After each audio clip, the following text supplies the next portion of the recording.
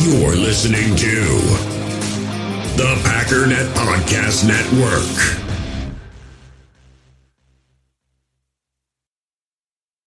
When you need mealtime inspiration, it's worth shopping Kroger, where you'll find over 30,000 mouth-watering choices that excite your inner foodie. And no matter what tasty choice you make, you'll enjoy our everyday low prices, plus extra ways to save, like digital coupons worth over $600 each week. You can also save up to $1 off per gallon at the pump with fuel points. More savings and more inspiring flavors make shopping Kroger worth it every time. Kroger, fresh for everyone. Fuel restrictions apply.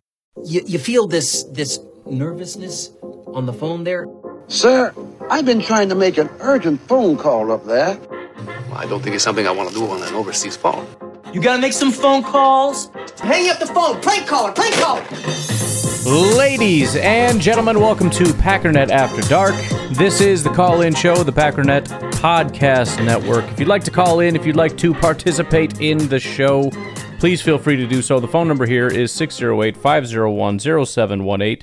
New callers go directly to the front of the line. So I'm not giving up on the live stuff. We're, as you noticed, been missing a couple shows. I'm just getting a little bit behind and don't really want to get overwhelmed with adding too much to the plate. Just trying to get caught up a little bit here. So I'm giving myself the day off, I guess. Kind of bums me out because we're making some momentum there, but I just, really trying to squeeze it in timeline-wise, and I just said, you know what, forget it. Let's do it old school. We'll pick it back up maybe tomorrow. Actually, we can't do it tomorrow. We could do a post-game. No, I'm not doing a post-game. Oh, yeah, we can. It's a noon game, right? We could do a post-game call-in show, probably. I don't know. It doesn't matter. Whatever. Anyways, I think you're all caught up on everything. So why don't we get caught up on some calls, right? Okay, yeah, here we go. Hey, Kyle from Madison. Hey, one last man. point. Okay. Zach Tom's the starting right tackle for this team. Yeah. We just, no more talking about center or any of that.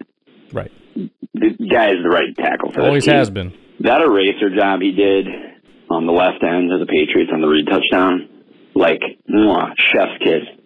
We missed that last year in long stretches. Just write him down in pen. He's got to be the right tackle. He has to be. In my eyes, there's no more discussion. End of story. Zach Tom, right tackle for the Green Bay Packers. All right. Yeah, I mean, I'd love to have somebody that. I'm not talking about wants. I understand wants. I understand there's a huge portion of the fan base that really dislikes Josh Myers, really wants that center position fix. Couple that with a genuine belief in not only Yosh Nijman, but now Rasheed Walker. So I think most people see it as, man, Tom could just be this dominant center, and then we got this really good tackle.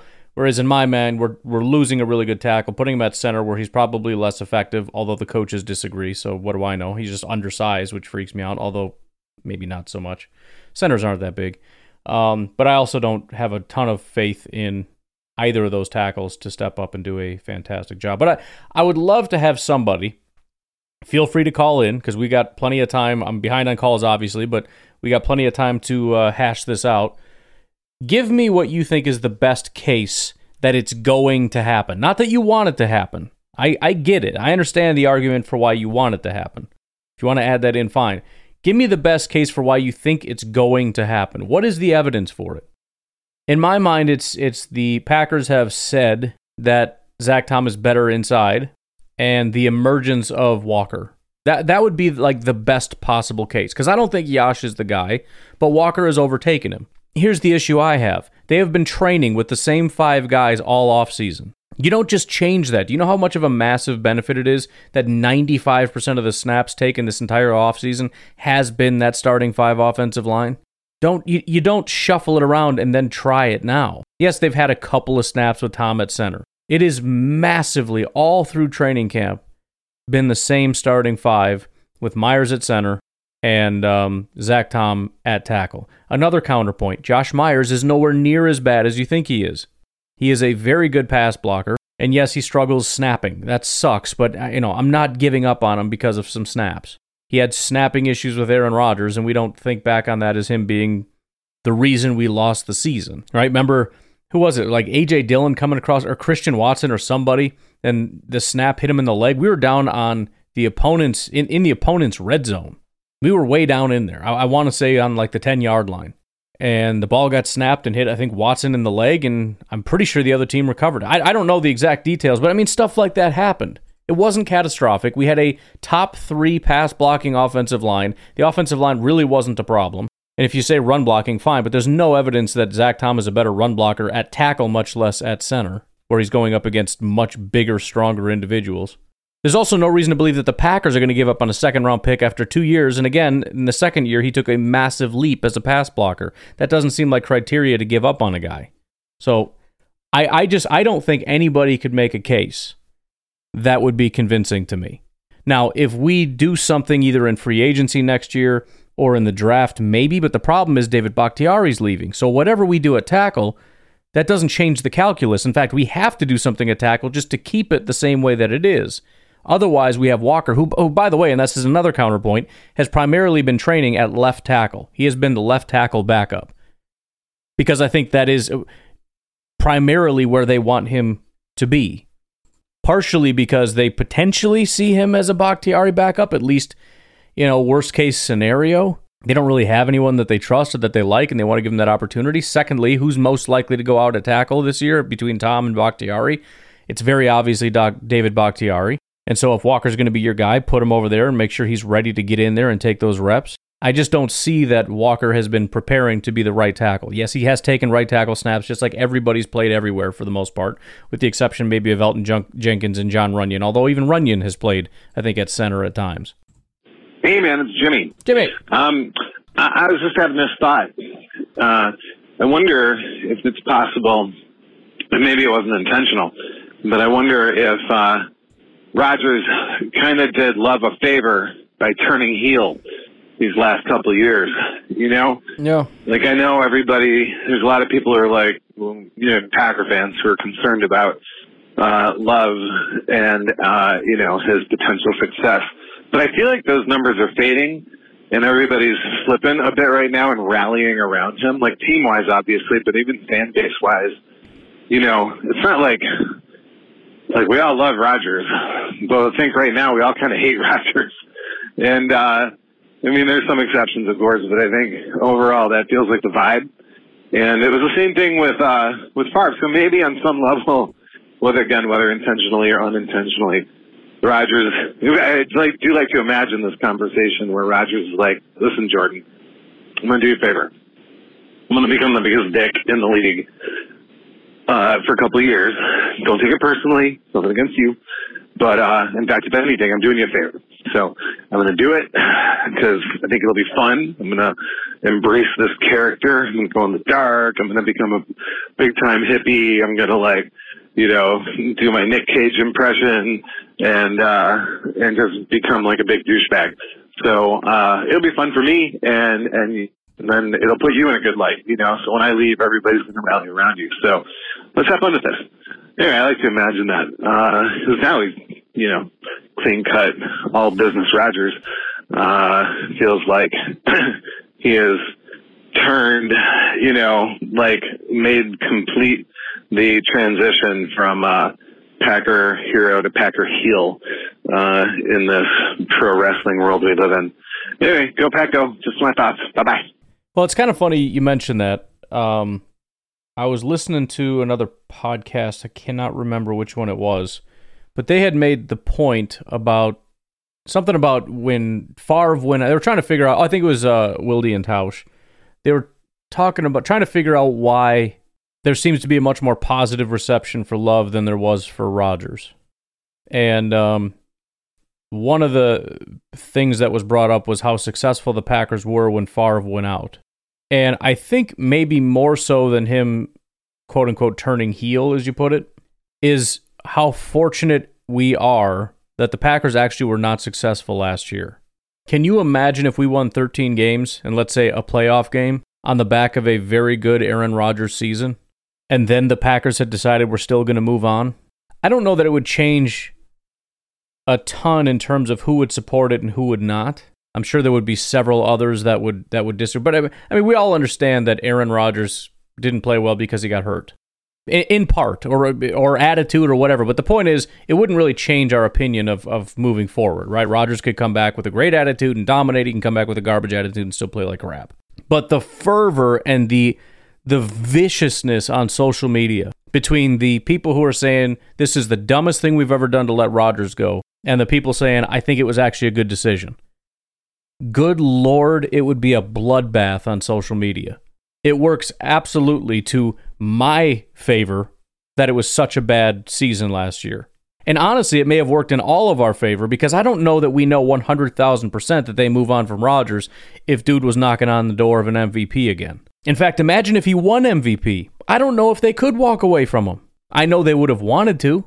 And the contract situation is a disgrace and all, but... And granted, I mean, look, the way it unfolded, they technically didn't walk away from him, so they could have played the exact same game, and then when Rodgers says, I want to retire, like, well, that sucks, and it could have unfolded the same way, and then it just would have been, hey, the Packers, we wanted him, but he said he wanted to leave, so there you go. But even then, it would have just been, you freaking idiots didn't do what was required to keep this guy. You pieces of crap. And the people are still saying that, but again, not nearly with the same amount of fervor, because it's hard to back up a guy that played like he played, and the team played like it played. That's why the line of attack has less to do with how great Rodgers is and more to do with how much if you listen to the, anti-Goot, pro-Rodgers crowd, which, I don't necessarily like doing that, but at least you all know what I'm saying because you've seen the division of these two things. You know what I mean. The biggest thing you hear from them is generally anti-Jordan Love stuff. From my experience, anyways. It's all Jordan Love is no good. If you knew what you were looking at, you would see that. This guy can't play. He couldn't play in college. Blah, blah, blah. They sound like Bears fans. So I think that worked to our advantage. The turning heel thing, yeah, I think it helped a little bit in terms of maybe kind of helping people to be more excited about it than otherwise. I personally don't like it, though. I wish that it was very strictly just everything with Rodgers was awesome, but it was time to move on, and everything was amicable, and we could all just be cool. I really hate the fact that the last couple of years I soured on him. We were all Rodgers fans, right? At least up to a point. And then at some point, that was another point that they actually made on the podcast, was there was a litany of reasons. It could be one in a billion different reasons, but everybody has at least a reason, right? Some people it's COVID, some people it's this, some people it's that.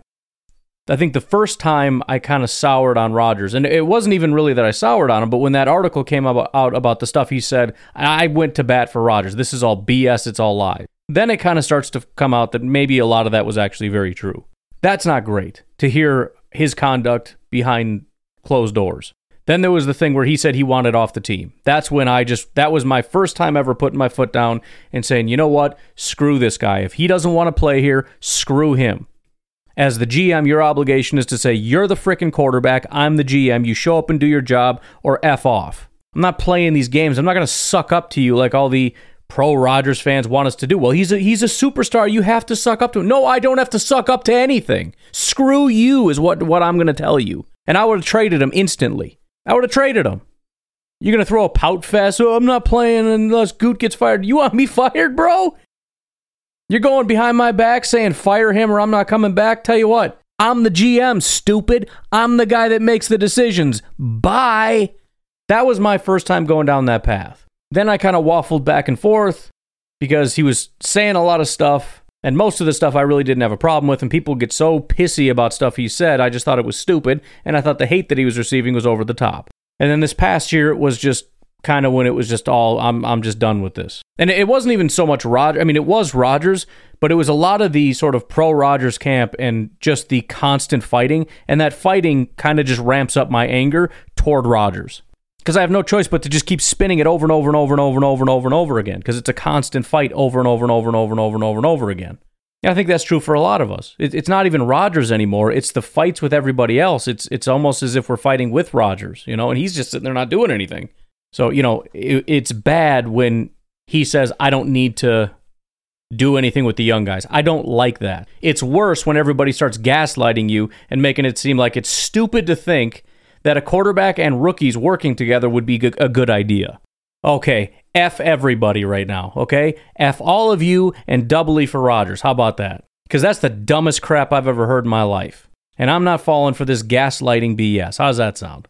Oh, I never did that. I never hung out with young people.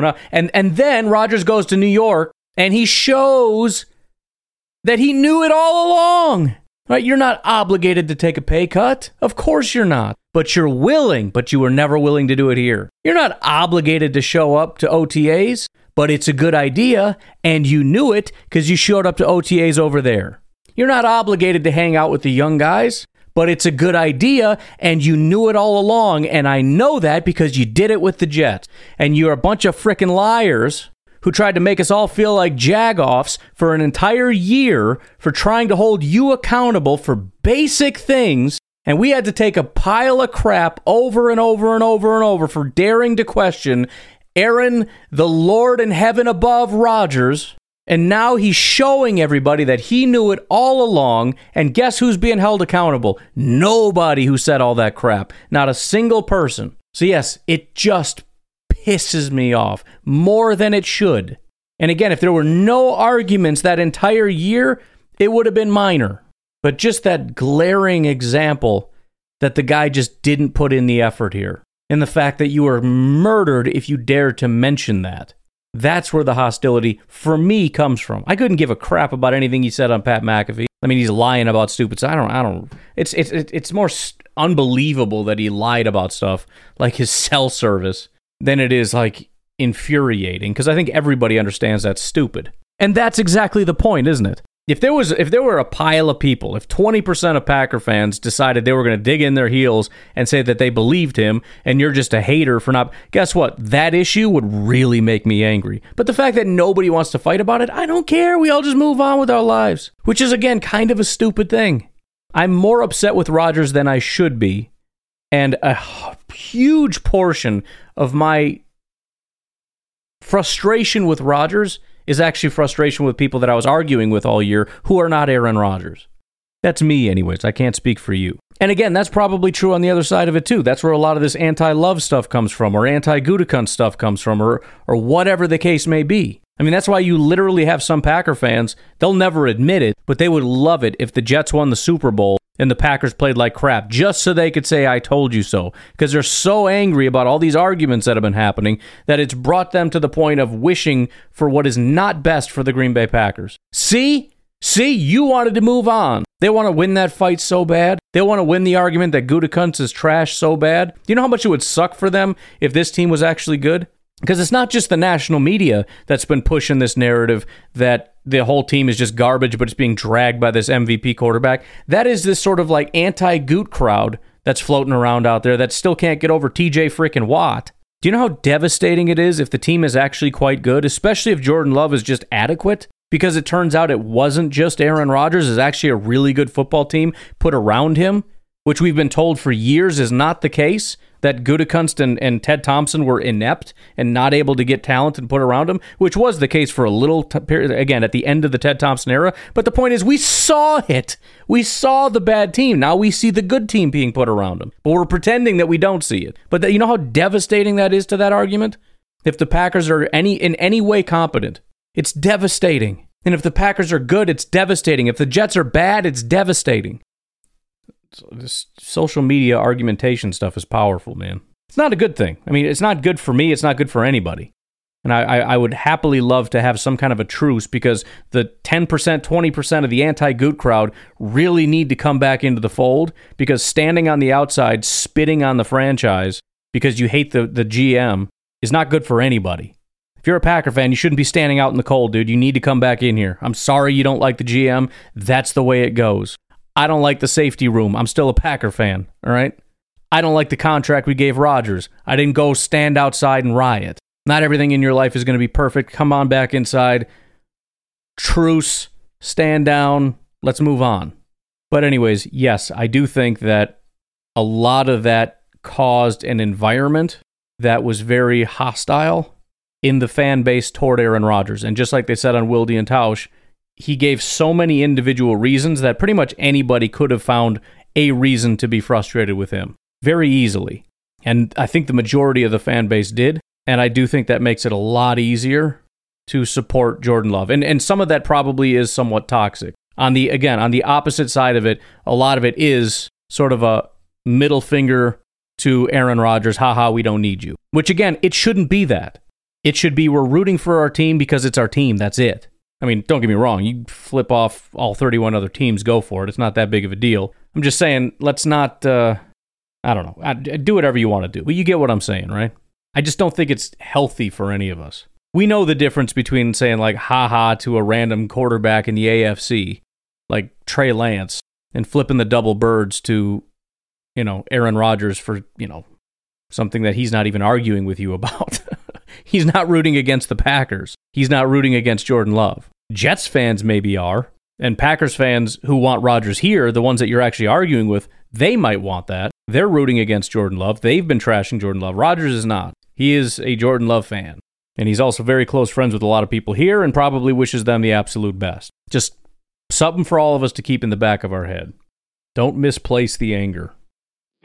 Hey, Ryan, it's Garrett. What up? I did watch a little bit of the preseason game with Atlanta. I wanted to start off with just sharing my thoughts about this team because Thomas Austin brought it up a little bit in the last Packernet After Dark, and I wanted to just kind of follow up with it a little bit. That team does look like they could give New Orleans a run for their money for conference. Okay. In the South. That offense does look legit. Bijan does look as advertised. Then you have Drake London, then Kyle Pitts. If Ritter can just play within the system, I mean, he's got the weapons to throw at. So this is one team we got coming up in the first quarter of the season, and it is indoors, which I did hear something I wanted to see what you thought about. They talked about Bakhtiari and games that they have to play indoors and whether or not he may or may not play those games indoors on the turf. So we do know that that's a lot harder on the knees, and I'm just kind of curious if the Packers might rotate him out of those games just to try to prolong his career with them and see if he can last through the whole season. So there's that scenario. I don't know how many games we play indoors, but I know that we've got at least one with Detroit, one with the Vikings, and Atlanta. That's 3 games right there alone that we may not have Bakhtiari playing on turf. So there's that issue. And then I'm just wondering, I'm going to throw this out there because you can't have too many wide receivers, Ryan. I'm really kind of hoping they keep all 7 of them. If they have to just go into the first couple games with just 3 tight ends, so be it. Keep those wide receivers on the field and just maybe put Heath in that position where maybe a tight end would be split out wide and let Musgrave play on the line a little bit more.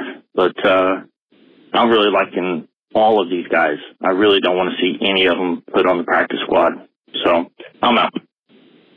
Well, we've got 11 wide receivers right now. I'm guessing the odd man out that you're including would be Grant DeBose. I don't know. Watson, Dobbs, Reed, Wicks, Heath, Toure, and DeBose, I'm guessing. Although you could be talking about Bo Melton. I don't know. I mean, I'm going to push back on it. I always do whenever somebody says you can never have enough. I understand it isn't necessarily meant to be literal, but I just take serious issue with that because there is a cost benefit to keeping somebody like that. I mean, number one, forget 53 wide receivers. Even if you take it to 7 or 8 or 9, for every one you add, you have to subtract somewhere else. That's a negative. On top of that, for every one you add, you're getting a lesser and lesser return, right? Pick any stat. One of our wide receivers is going to be number 1 in that stat. Let's say receptions. Then the number 2 guy is going to be number 2. The number 3 guy is going to be number 3. The number 4, I don't know the exact order. But the number 6 guy, the number 7 guy, in fact, let me just see if I can find a single team that had a 7th receiver that caught passes and how many they were. Because I get it. It's great to really like somebody, but we have to think practically in terms of what are we giving up over there? Like, what are we giving up statistically for a guy like Brenton Cox and his production for this 7th wide receiver? And to be fair, he's not even on mine, and I only have 6, so I'd have to take somebody else off. That might be a guy like Anthony Johnson at safety, Jonathan Ford, which would probably be easy for a lot of people, but whatever. Austin Allen at tight end, which probably isn't really doable. So the Arizona Cardinals' 7th wide receiver was Andre Bocellia, and he caught 7 passes for 45 yards.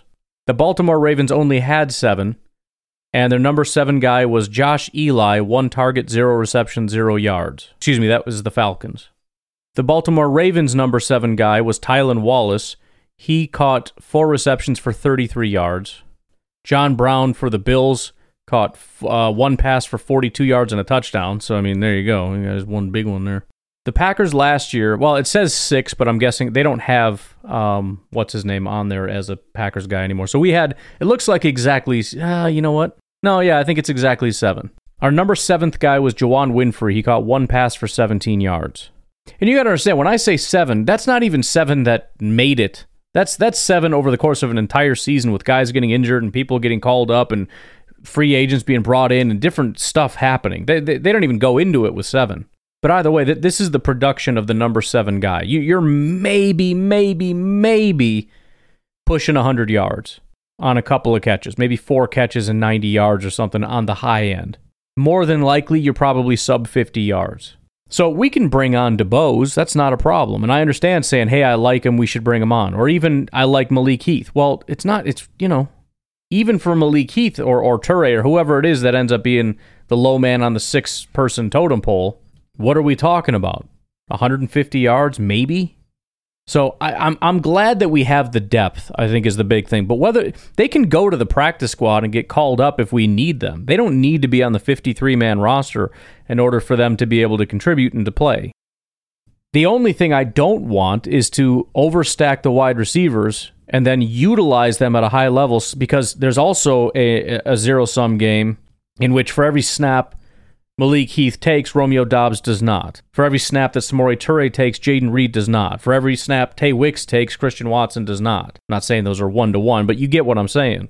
I don't want Watson or Doubs or Reed or Musgrave off the field. I want those guys on the field as much as possible. Now, if they need a break or if they kind of tweak their pinky toe for a second and then are perfectly fine after that play because they're going to be perfectly healthy all season, then fine. You know, Tay Wicks or Malik Heath or Samori Toure or whoever can go out there and play. If there's a certain concept for a certain player, fine, go out and do your little thing and then get back over here. But we've got guys that are playmakers, and then we got guys that we just kind of like, especially in the offseason and in the preseason. But in the game, with the game on the line, do you want Watson, Doubs, Reed? And I understand we could put more out there, but even still, after that, you're also talking, if you're saying, let's say we want 5 wide. I want Musgrave to be one of those 5. Watson, Doubs, Reed, Musgrave, and who? Wicks? Heath, Toure, I don't know, but 2 of the 6 are still sitting. What is the 7th guy's purpose?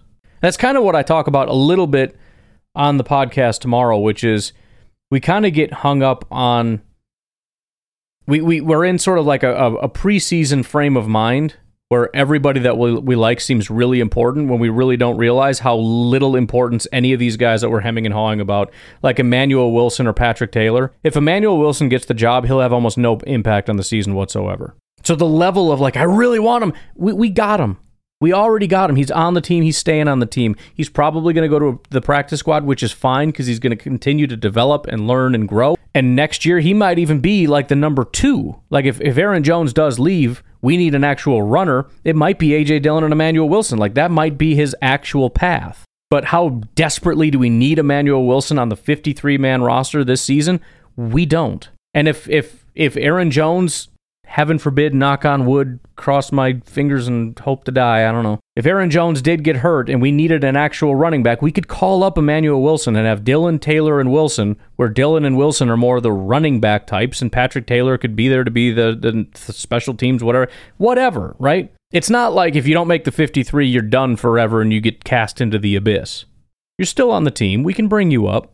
So we don't need to overload any of these positions. We may, like safety or wide receiver, or possibly edge or whatever. I don't know. We're probably going to overload somewhere, but I'm not overly worried about that far down. I'm trying to make sure I didn't miss any other part of your thing. I know you'd mentioned the Atlanta Falcons.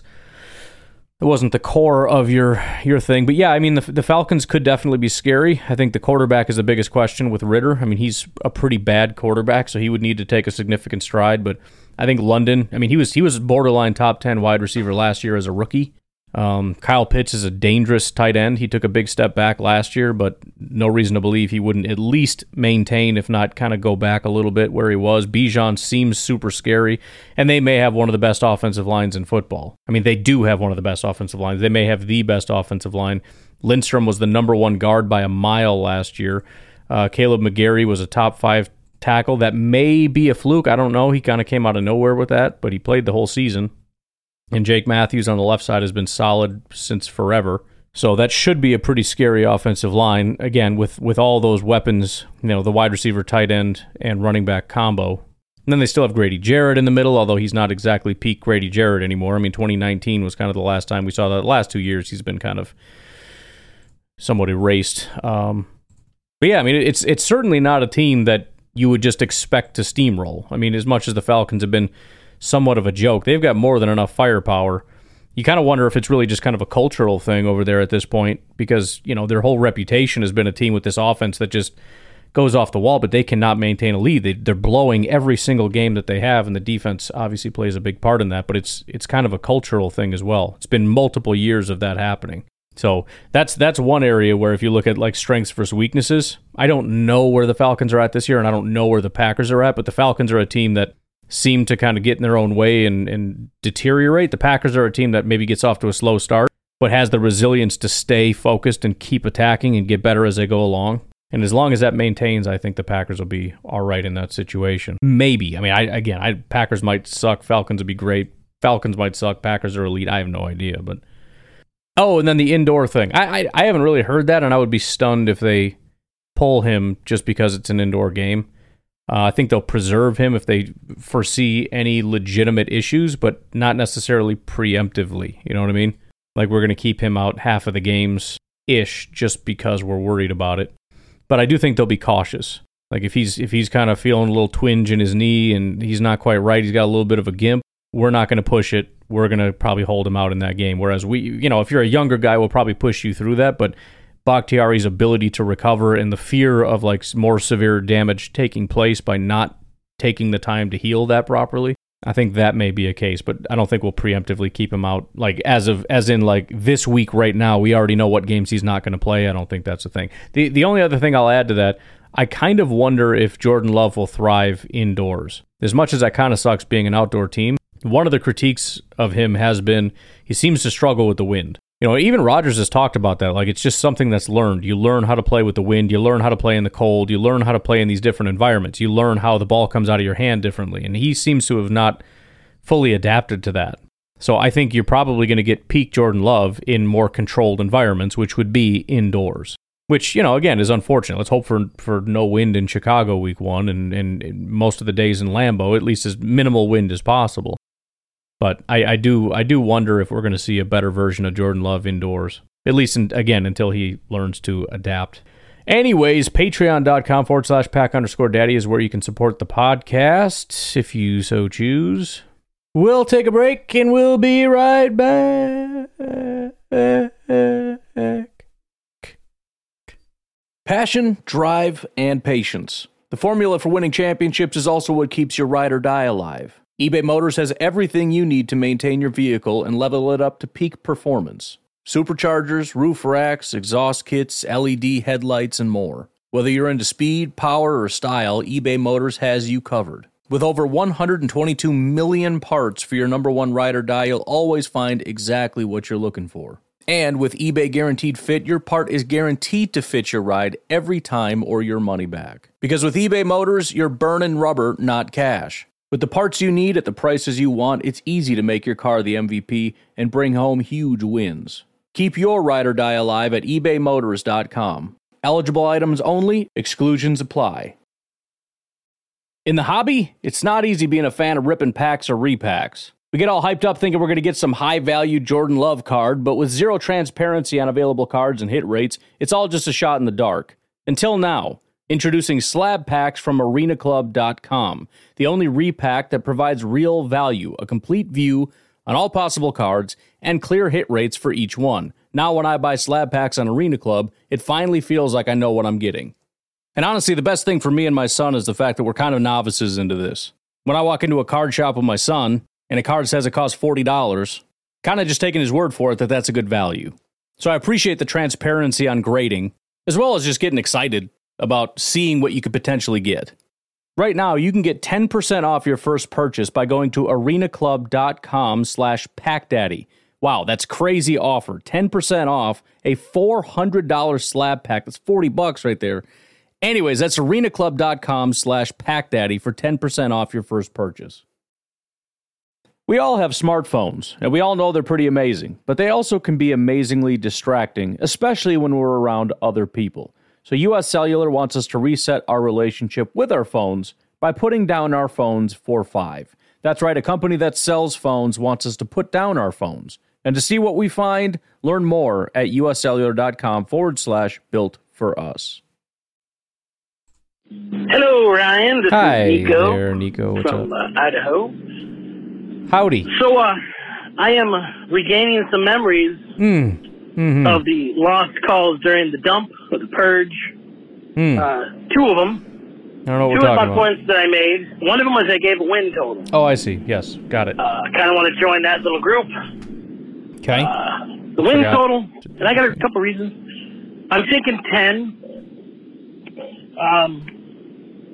Here's my reason. I think the defense is definitely better than last year, obviously barring injuries.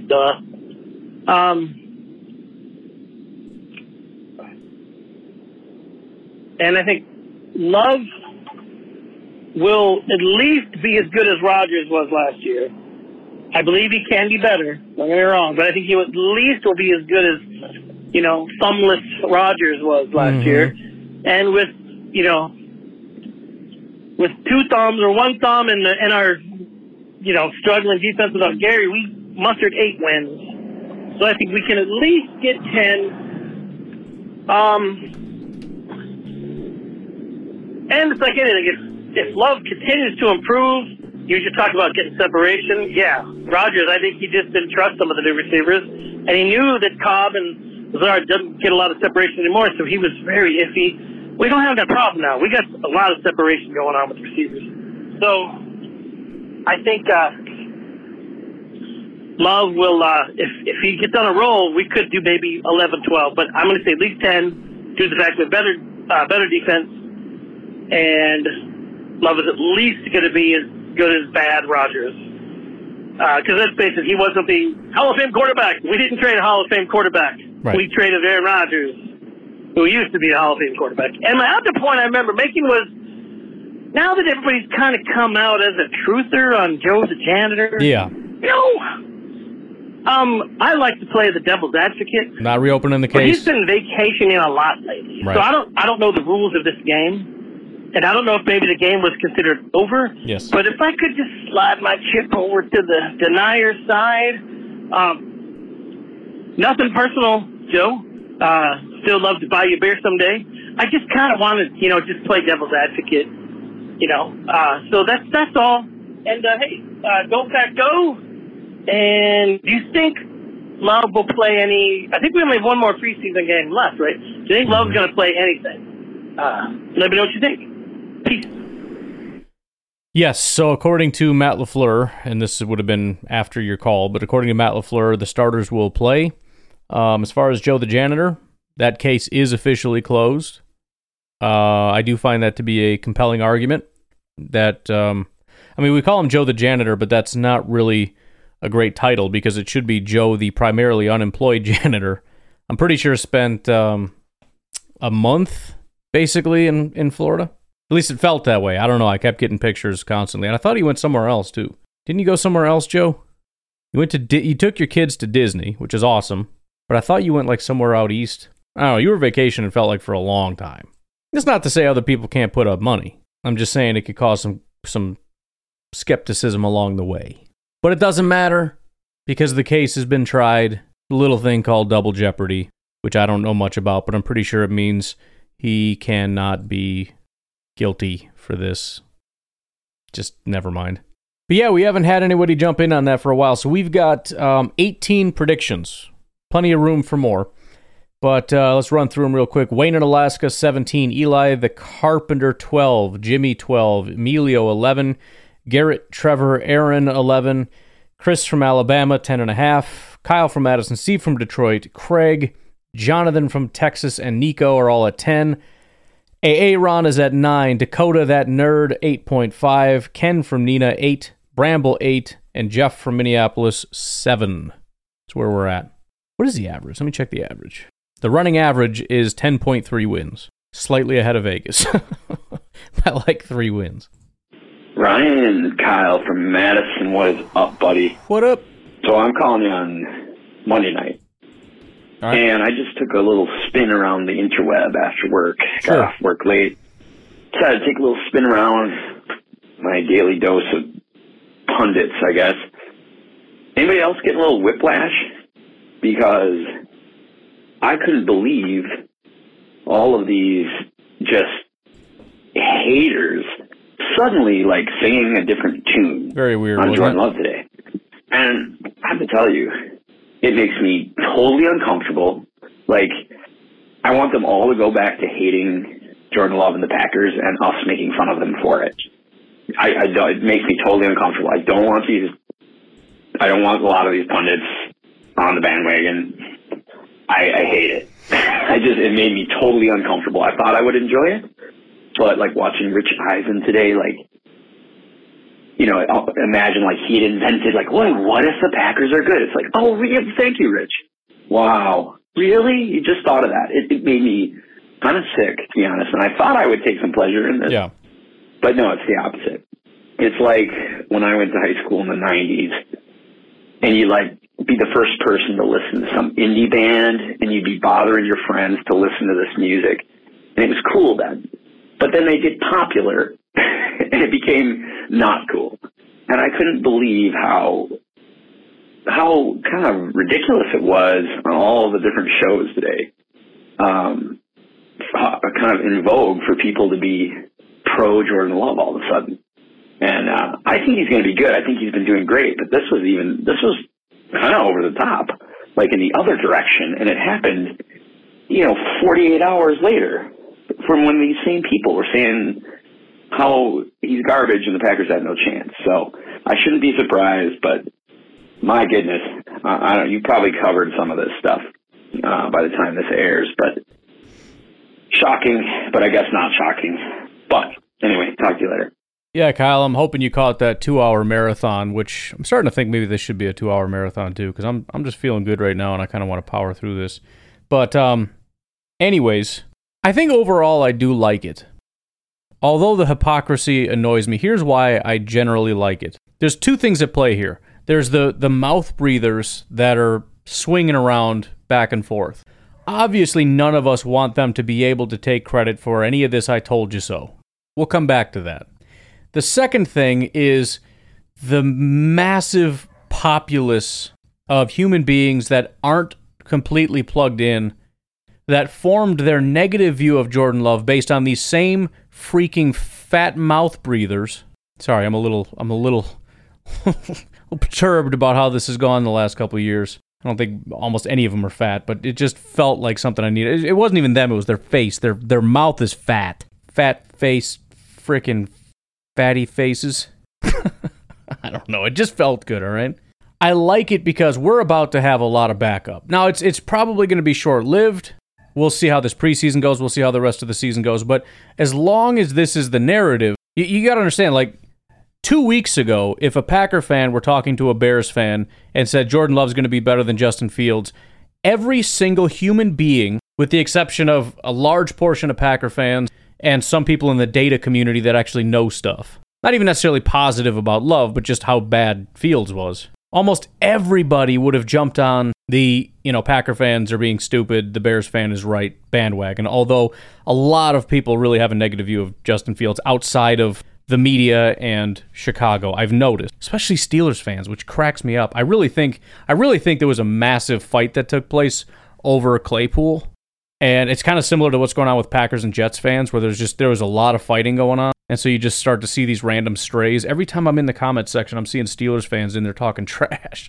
But now, with more and more attention being drawn to Jordan Love, you're going to get a lot of people that are buying into it. And I know that shouldn't matter, but it does. As much as if you would have told me this 3 weeks ago, I would have said, who cares what other idiots who don't know think? It really is refreshing. It's refreshing for all of us. It's almost like I can breathe again. You know, it's been so constricting, the negativity. Everybody's negative because of all these idiots who have been saying all this negative stuff for such a long time, and then everybody else that doesn't know what they're talking about is just saying the exact same thing that everybody else is saying. It's so frustrating. And so, as far as the two camps are concerned, I think a lot of the pressure is off of Green Bay because people are just done saying stupid stuff. And as a result, I think the vast majority of people have moved on. And as much as it's stupid that a lot of people are now believing that Jordan Love is looking like an elite quarterback and they found their third because that obviously is not information that's anywhere that you can find, I'll take it. Because it kind of just brought us back to zero. It brought us back to the point where we can say, he's looking good, he's got some promise, they might actually have something here, let's wait and see. That's it, and that's all anybody asked. Even if you want to say, I don't think he's looked good, but we'll see, that's fine. And then as far as the mouth breathers, they can easily be held accountable. First of all, most people know that, especially Colin Cowherd, these guys flip back and forth constantly. I've got receipts up the wazoo. I've got a whole folder, and I forgot to save a bunch of others, but I can easily go back and find more. It's not hard to do. I'm not just talking Twitter. I mean, I've got a separate folder here for YouTube videos and comments. So that can all be dealt with when the time comes. But for me, it's just refreshing. By the way, if you have any, send it to me so I can add it to my list of goodness. Hey, it's Jimmy. Hey. So recounting times when we predicted things that have then happened. I'm so excited to tell you the story. Okay. It was the Run the Table year on our way to the Super Bowl. And I was at my favorite hometown Packer bar that I went saw every game at, and that was in that time of life when even though I was married and had kids, I could still get out to those important games and went to every game there that year. And so it was like a family, and we all of a sudden the magic was happening. This place even has a trombone that would go around that when they would score a touchdown and the rando people would play the trombone. Anyway, here's the point. It was the Atlanta game, and it was right before halftime, and I grabbed my buddy's shoulder and yelled in his ear over the din of the crowd, Javon Williams is going to pick it off. Pick six. It's going to be a pick six right down the sideline. Watch this. And I swear to God, that's exactly what happened. He just jumped the route, pick six, all the way back, and I just went nuts. And I was so happy that somebody else witnessed, at least in their ear, my prediction, and that will forever go down for me as I don't know, I can't do anything better than that. That was beautiful. So hey, thanks for giving me an excuse to tell somebody that story. Bye-bye. I appreciate you calling in and sharing the story with us. And it just makes me think, again, if I start doing live streams this year, I'm just going to start calling my shot like crazy. People on the stream are going to be really annoyed by it. But do you understand how many views I'm going to get when I strip that one clip and I've got 10 of those a game? People that don't know any better are going to think I'm some kind of messiah. Oh my goodness, he is a genius. The man knows everything. I guess I could just, if I'm going to be ridiculous about it, I could just lie anyways. I could just snip two things together. I'll make a video after the fact. 40-yard touchdown to Romeo Doubs coming right here. Recorded an hour after the game. I don't know what we're talking about. Craig, what are you doing, man? What's going on? Hey, Ryan, it's Craig from Indiana. What's up? A couple of things. First, and I thought you might appreciate this. Last week I went out to my garage and my stand-up freezer was ajar and there was water coming out of the front. And, of course, the first thing I thought is, oh, no, my frozen vegetables might be getting thawed. No, that wasn't it. It was the meat, right? I had a full brisket, 2 pork shoulders or butts. I'm not sure. They use those interchangeable, but it seems like a very different part of the body. And some pork loins. So, luckily, they were just kind of starting to thaw as if you put them in a refrigerator. Yeah. So for the next 3 days, do you do that guy thing where you're just kind of like, it's probably fine? You look at the price tag and you're like, it's fine. If it's like chicken breast or something, that's, first of all, kind of nasty to begin with. Like, you think about like spoiled chicken breast, and it's maybe not the most expensive thing. I'm much more inclined to be like, you know what, that's probably bad. But you got a brisket that's starting to thaw, like, maybe I'll just cut that corner off that thought. The rest will be fine. This thing is going to be okay. All right, I will refreeze it. Shut up. Leave me alone. It's fine. Smoking meat, so I can use it. And it's been awesome, but it's been a lot of work, and my smoker's gotten quite the workout over the last few days. And it was all delicious, by the way. And you, if you're not already, you should jump in the group Discord, the Packernet After Dark Discord. We got some grill and smoke and stuff going on in there. I did want to say, about canceling the game. I do get it. I do understand it. I don't know if anyone's really talked about kind of the impact on the fans, right? So I guess I just think about the tickets that I sold to a lifelong Packer fan who was taking his son for the first time to Lambeau and extremely excited, a dream of his, and then obviously it's cut short. But, so there's 75, 80,000 people there that probably leave a little disappointed, but again, I understand it. But that's kind of a bummer for them, but I know it's all relative. I did want to talk about at the beginning of the season, it seemed like, I think you were in the camp, I was in the camp of, hey, if Jordan can be as good as Rodgers in 22, middle of the road, we'll be happy. It certainly seems like he's there, if not even better. I know it's a short window and a few plays, but I think Clayton said that he was like 75% completion where Rodgers was 65. I might have heard that wrong, but just a comparison. I didn't know if he had actually compared PFF or any other stats. Yeah, we can do that. Jordan so far versus Rodgers in 22. And I do think more people are feeling good about Jordan. I know that I am. And I thought there was a fourth point, but I was bummed because they weren't showing the Packer game live. I was at a concert anyway, but I recorded it the next day, and it turned out to be the Bills game, even though it was labeled the Packers. So I haven't gotten to see the whole game yet, but I did see some of the highlights, and again, very, very excited about the season. Looking forward to the first home game. I'll be at that game. So go Pack, go.